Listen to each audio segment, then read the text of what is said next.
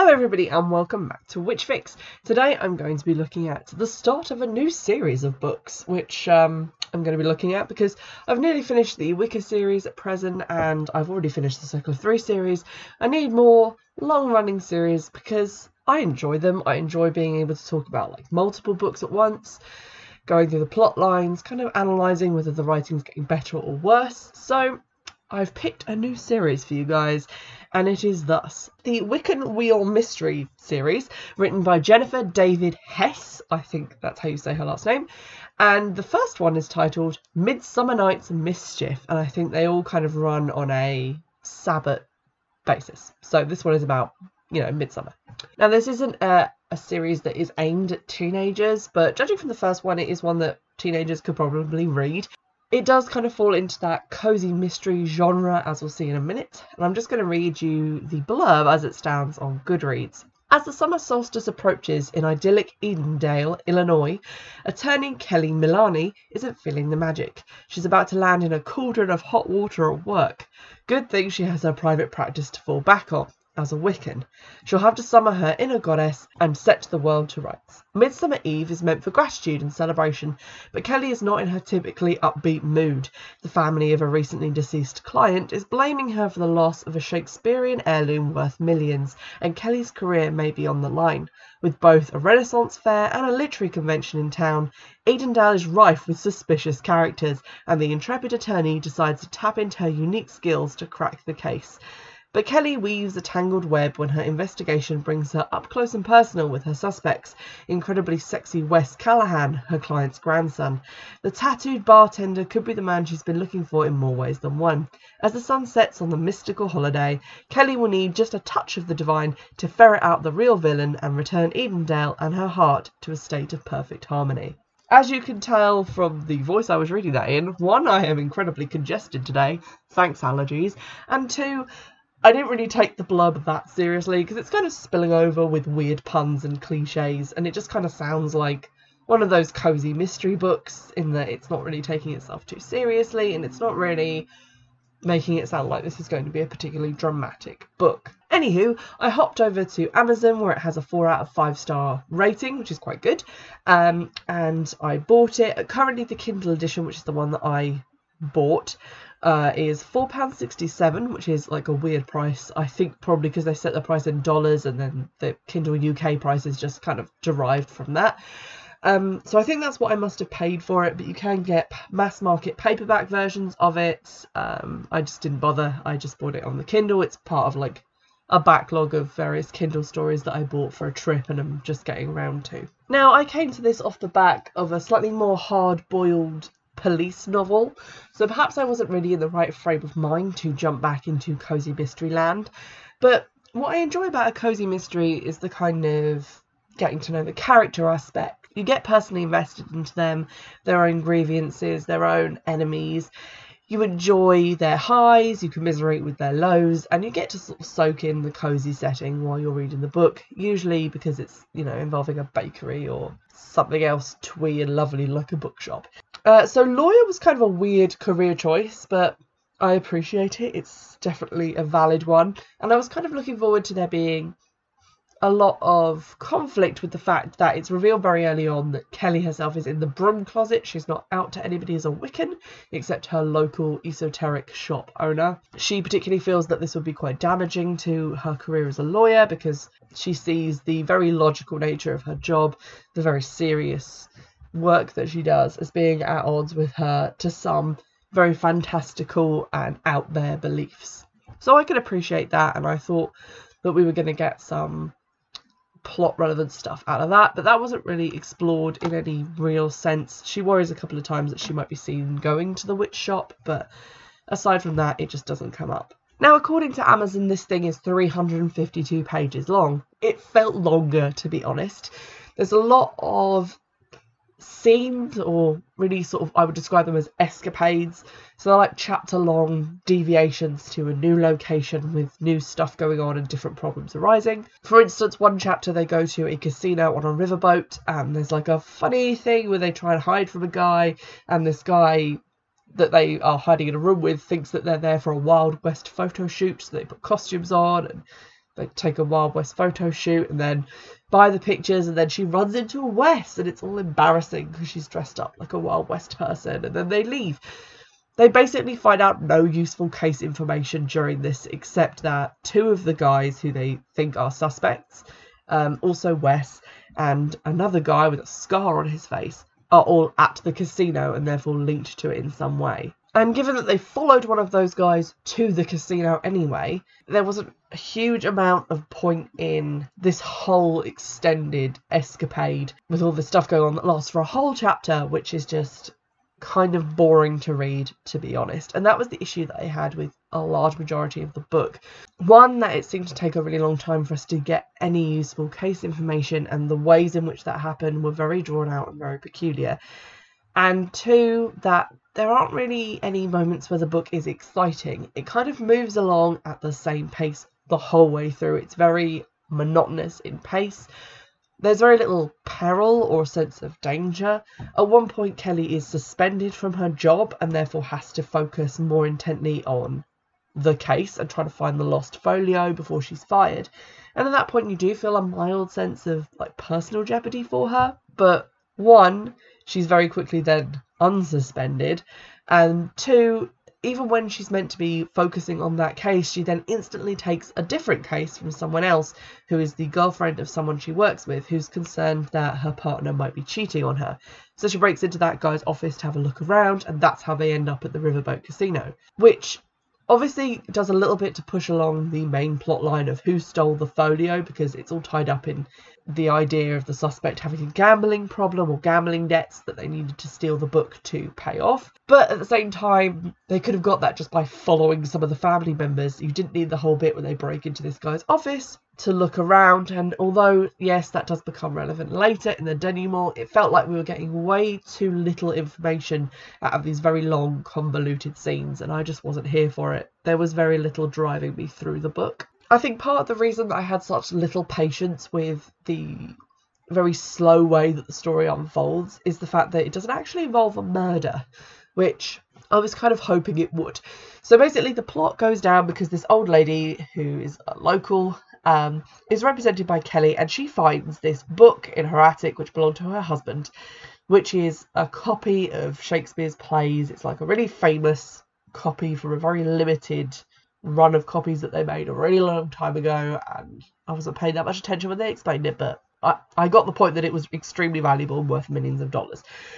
So then that lady unexpectedly dies at her home, and then on the day of the visitation, like the wake, when they go and see the body at the funeral home, the folio is stolen from her home because she hasn't put it in a bank vault or anything sensible like that, and that becomes the big mystery. But at the sort of scene of the crime, when the book is discovered to be missing, one of her relatives says that they want an autopsy done on her body because she was in really good health and then suddenly drops dead of a heart attack. This does not add up.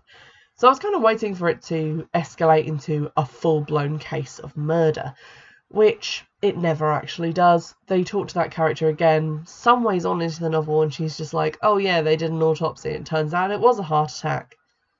And I was like, oh, cool. So at that point, I didn't really have a lot pushing me forward in the story because I didn't particularly care about the book enough to find out who'd taken it. The identity of the thief wasn't something that I was terribly interested in finding out. There were only about 4 serious suspects. There are a couple other people that Kelly looks sideways at, like a bookseller and one of the uncles who's really into Shakespeare and wanted to keep the folio in the family. They're not really serious suspects because no real evidence is presented that they could have done it. So your 4 suspects are, and this is going to get spoilery more so than it has already been, so get ready. The 4 suspects are Wes, who is Kelly's new squeeze, Wes's brother, Rob, who has a gambling problem and has recently stolen a bunch of Wes's money to fund said gambling problem. A guy who Kelly works with called Crenshaw, who's kind of like a Frasier Crane kind of stuffy busybody type character who she works with and who she doesn't like very much. In fact, the first scene that you see him in, he's standing behind her criticising her for buying a muffin because women shouldn't eat sugar, I guess. or whatever he's getting at. And basically there's a lot of animosity. When she is suspended, he ends up moving in on some of her clients and telling them that she isn't coming back, which is obviously not what happens. So she doesn't like him very much. The other suspect is another guy called Jeremy, who at the start of the book, he's kind of this like lad in that kind of like Barney from How I Met Your Mother type way. He's just very kind of like calling everyone bro and hitting on people and being inappropriate. But she gets drunk and kisses him at the bar, so he kind of becomes semi-involved with her in this kind of like her always dreading seeing him and wondering what's going on type way. And he's a suspect because he's a guy who knew about the folio at her law firm. Because the only people who knew about it were the family and her law firm. And we know it's a guy because like the prologue is from a male's perspective as he steals the book from the house. There are some problems with this setup, and maybe it's just me, but out of those 4 suspects, those 4 being the only ones who really have any kind of motive. You can throw in the uncle who loves Shakespeare if you want, but it's pretty obvious that he didn't do it. We've got West, who is the love interest, so it's highly unlikely that he's going to be the one who did the do. It's going to look like he did for a while for, you know, conflict or whatever, but that really never really occurs in terms of conflict. But he's definitely not going to be the one that did it. You've got Rob, the gambler, who so obviously did it that he can't possibly have done it, so we can rule him out right away because the book is trying so hard to make us focus in on Rob. There's the guy that the main character Kelly hates, Crenshaw, but because she hates him, it's highly unlikely that it's going to be him. You know, the book's not going to dispose of her main work antagonist in such a clumsy way as of having him be the thief because she would like him to be. It just doesn't seem very likely. So then you are left with only one suspect, Jeremy. Jeremy, who is just enough of a love interest in that they've made out that there's a personal connection there and she can feel reasonably be betrayed by him, but not so much of one that his loss in the first book really takes anything from the story. He's also kind of a douche. You see him at the casino. Also, the fact that we go into this plot line of him like potentially cheating on his girlfriend and going to the casino all the time puts him very much in the frame. And the telltale moment, the only clue that really the story gave me that I remembered, I don't know if there were other clues, but they go to break into his house, into his office in the middle of the night to see if he's cheating on his girlfriend. And wouldn't you know it, he has a duffel bag under his desk when a duffel bag was seen in the hands of the thief by an eyewitness who couldn't identify the bloke but knew it was a bloke as he left the house with the book. So all in all, I found it quite a predictable plot, quite predictable who the thief was going to be. I wasn't terribly interested in even finding out the correct answer because it was just a theft, not a murder, and I find it very difficult to get excited about crimes that aren't as serious as murder. Some of my least favourite episodes of Jonathan Creek, for example, like the one where the painting's gone missing but no one's actually dead. I hate that one. It's just terrible. But I guess if you were the type of person who doesn't mind it just being kind of like a more minor crime, even though the theft is of something that is worth quite a lot of money, and if you don't mind the fact that it's kind of painfully obvious, at least to me, who the thief actually was at the end of it all, and if you don't mind it being incredibly protracted as to how they actually get to that point, then this might be a book that you might enjoy. In terms of Kelly as a character, I didn't really get on with her very well because she's very wholesome. I kind of felt like the whole time I was in her presence, I was watching an Instagram fitness blog that I could not unfollow. Because every scene, she either mentions the fact that she's vegan, eats a vegan food item that she declares is definitely vegan, drinks a cold pressed juice and tells you exactly what she's putting in it, or does some yoga. So that's all very wholesome and lovely, but I really wished that instead of spending 2 pages telling us about how she got up, had an invigorating shower, did some sun salutations, then drank a celery apple and ginger zinger for extra ping in her workday, they had actually just, gotten on with the investigation more than just telling me about the things that she was doing. However, I did like her in some aspects. There was definitely a good amount of witchy Wiccan content. She does a couple of spells, a couple of rituals, sort of talks about looking at the moon and musing about her spirituality and how it affects her life, and also how it would feel if other people found out and how much that worries her. So I kind of got on with her in that way. It's just the other stuff couldn't relate. The romance plotline with Wes similarly didn't really interest me. It felt kind of shoehorned in and unnecessary because at the start she was like looking for love, and I guess it's Midsummer and sort of like Midsummer Night's Dream, the Shakespeare play. It's all to do with like, you know, finding lovers and things like that. But at the same time, it was just kind of a crowbarred in straight romance that didn't interest me at all and had no real chemistry. So if he were to disappear between books, I wouldn't really mind. Now, if you're paying attention, you may have realised that I've had quite a lot of negative things to say about this book, and that is true. Although quite a lot of them are just niggles, it was at least a competently written book with a plotline that, although it didn't really excite me and it took quite a long time to get going, was competently put together. And a main character who I didn't immediately find so toxic that I couldn't spend any more time with her. She was kind of, at the very worst, bland. So I could definitely read a couple more books with her in if I actually have to, and hopefully she'll develop through the series. So what I was thinking was, I want to read the rest of this book series because I want to give it a chance, because maybe in the next one there'll be a murder or a crime that I will find personally more interesting, and without so much scene setting and built like introducing all the characters and all that stuff, the story might actually be a bit shorter and a bit more focused on the plot. So that's why I'm really kind of sticking with the series and giving it a go. Also, it's, you know, a big series, like a Wiccan crime series that has at least 8 books in it.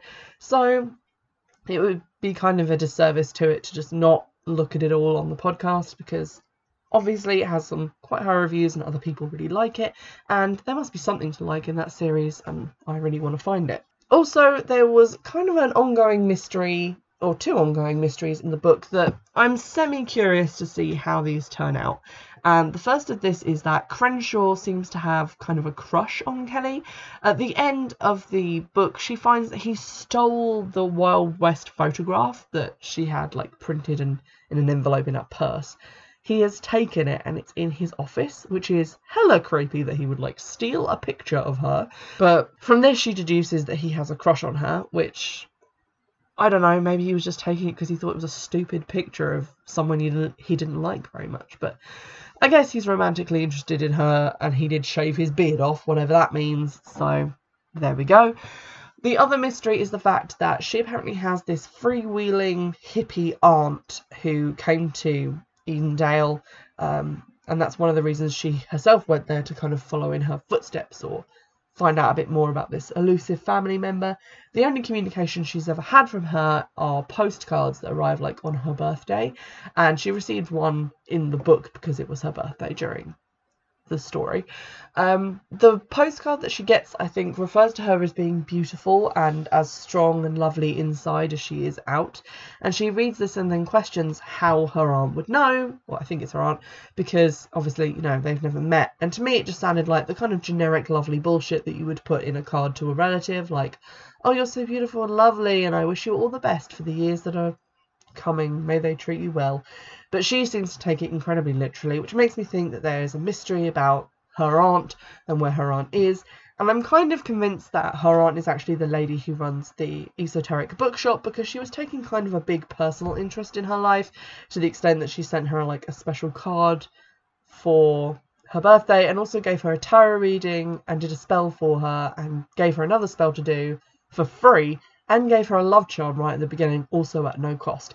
So it seems like she's doing a lot for no reward here. So I think that maybe that lady's her aunt, and also that lady might actually be her mum. Like, maybe she was adopted by an older family member. Maybe that kind of like Catherine Cookson-esque type EastEnders storyline. Not sure, but I'm kind of semi-interested in finding out, so I'll be giving the rest of them a look. And I thought I'd end the episode by just reading you a little bit so you get a hang of the writing style. And so I picked a section from about the 43% mark. I tried to pick one which didn't have any of the aforementioned juice cleanse yoga bits in it, because I couldn't be bothered. But this is Kelly performing a finding spell that she's been given by the magic shop lady. Can't remember the name of the magic shop, which is kind of like a hallmark of me reviewing book series, is that I just don't remember the name of the magic shop, but you know, the magic shop. So she's gonna go do her spell. The shades were drawn, the candles lit, the altar was set. Walking clockwise, clothed this time, I cast the circle, pausing at each cardinal direction to invoke the spirits of the ancient elements. God of the north, rooted in earth, I call upon thee. Goddess of the east, breath of knowledge, I call upon thee. God of the south, light of truth, I call upon thee. Goddess of the west, waters of purity, I call upon thee. Then, kneeling before the altar, I held my hands, palms downward, above the sketch I had made of the first folio. I closed my eyes, took 3 centering breaths, and intoned the words Mila had given me. Goddess Persephone, mistress of life, from Hades' realm you rose. Out of darkness you brought forth light, with blossoms 'neath your toes. Beloved Persephone, who comes and goes, as nature lives and dies, reveal for me the missing thing, unveiled before my eyes. In the silence following the incantation, I kept my focus inward, my hands still hovering above the picture, and I allowed my consciousness to expand as I observed whatever vision the goddess would bring. Before long, the darkness behind my eyes lifted, as a fog lifted in a valley. I saw shelves of books, row upon row, in all sizes and colours, a hall of books. Then the books disappeared and were replaced by a lovely garden, green and verdant, with flowering trees and shrubs. I saw roses and lilacs, and I realised it was Eleanor's garden. I saw Eleanor's cheerful yellow house.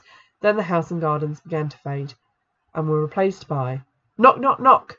My eyes flew open, and I fell sideways, knocked off balance by the jarring noise. I placed my hands on the floor to steady myself, feeling slightly woozy from being pulled out of the trance so suddenly. I was taking a deep breath and pushing myself to my knees when there was another round of knocks. So there you have a little brief extract of her doing the spell, and some idea of the writing style. Although that did remind me of something else slightly annoyed me, is that I really hate in books when they have dream sequences, vision sequences, or, especially in like Wiccan themed books, prolonged tarot card readings, where they like go through the meaning of every card and it takes pages and pages to get through. And this book had all 3, so I feel like cut at least one of those, you don't need it. And following on from that, a lot of the crime-solving elements seem to be drawn from these visions and tarot card readings instead of actual detective work. I guess the protagonist is a lawyer, so you wouldn't expect her to do real detective work, but as the protagonist of like a detective story, I expected her to do at least some looking for clues and not just relying on visions and things that she'd had. Especially at the end, she takes like this massive leap of logic. This is a big spoiler, by the way, so just stop listening. But out of nowhere, she suddenly decides that the book, the first folio, must be hidden in the local law library. And so she goes looking there because of this vision she's had of books.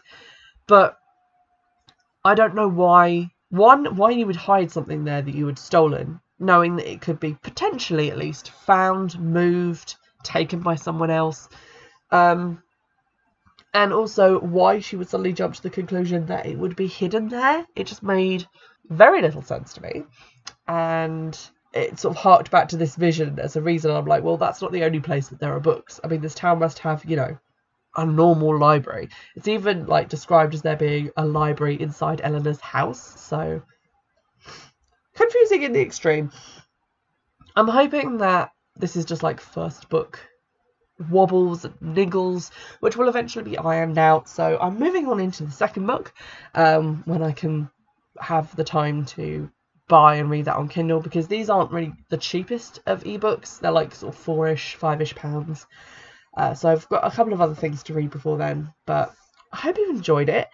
If you've read this series, if you, conversely to everything that I've just said, like all of those aspects of the story, you know, let me know. I'd like to know some different opinions on this, and you know, how you feel about the series. If you like series, for example, where there are no murders, or where most of the crime solving elements come from visions and tarot readings, etc., instead of like commonplace detective work, let me know. Also, let me know if you hate this book, and if you don't think that the other books get better, or if you again like the series and think that I won't enjoy the rest of them. Let me know. You can do so in the normal ways. Check the description box for links to Twitter, for the email address, and get in touch that way. And in the meantime, I will see you in the next episode.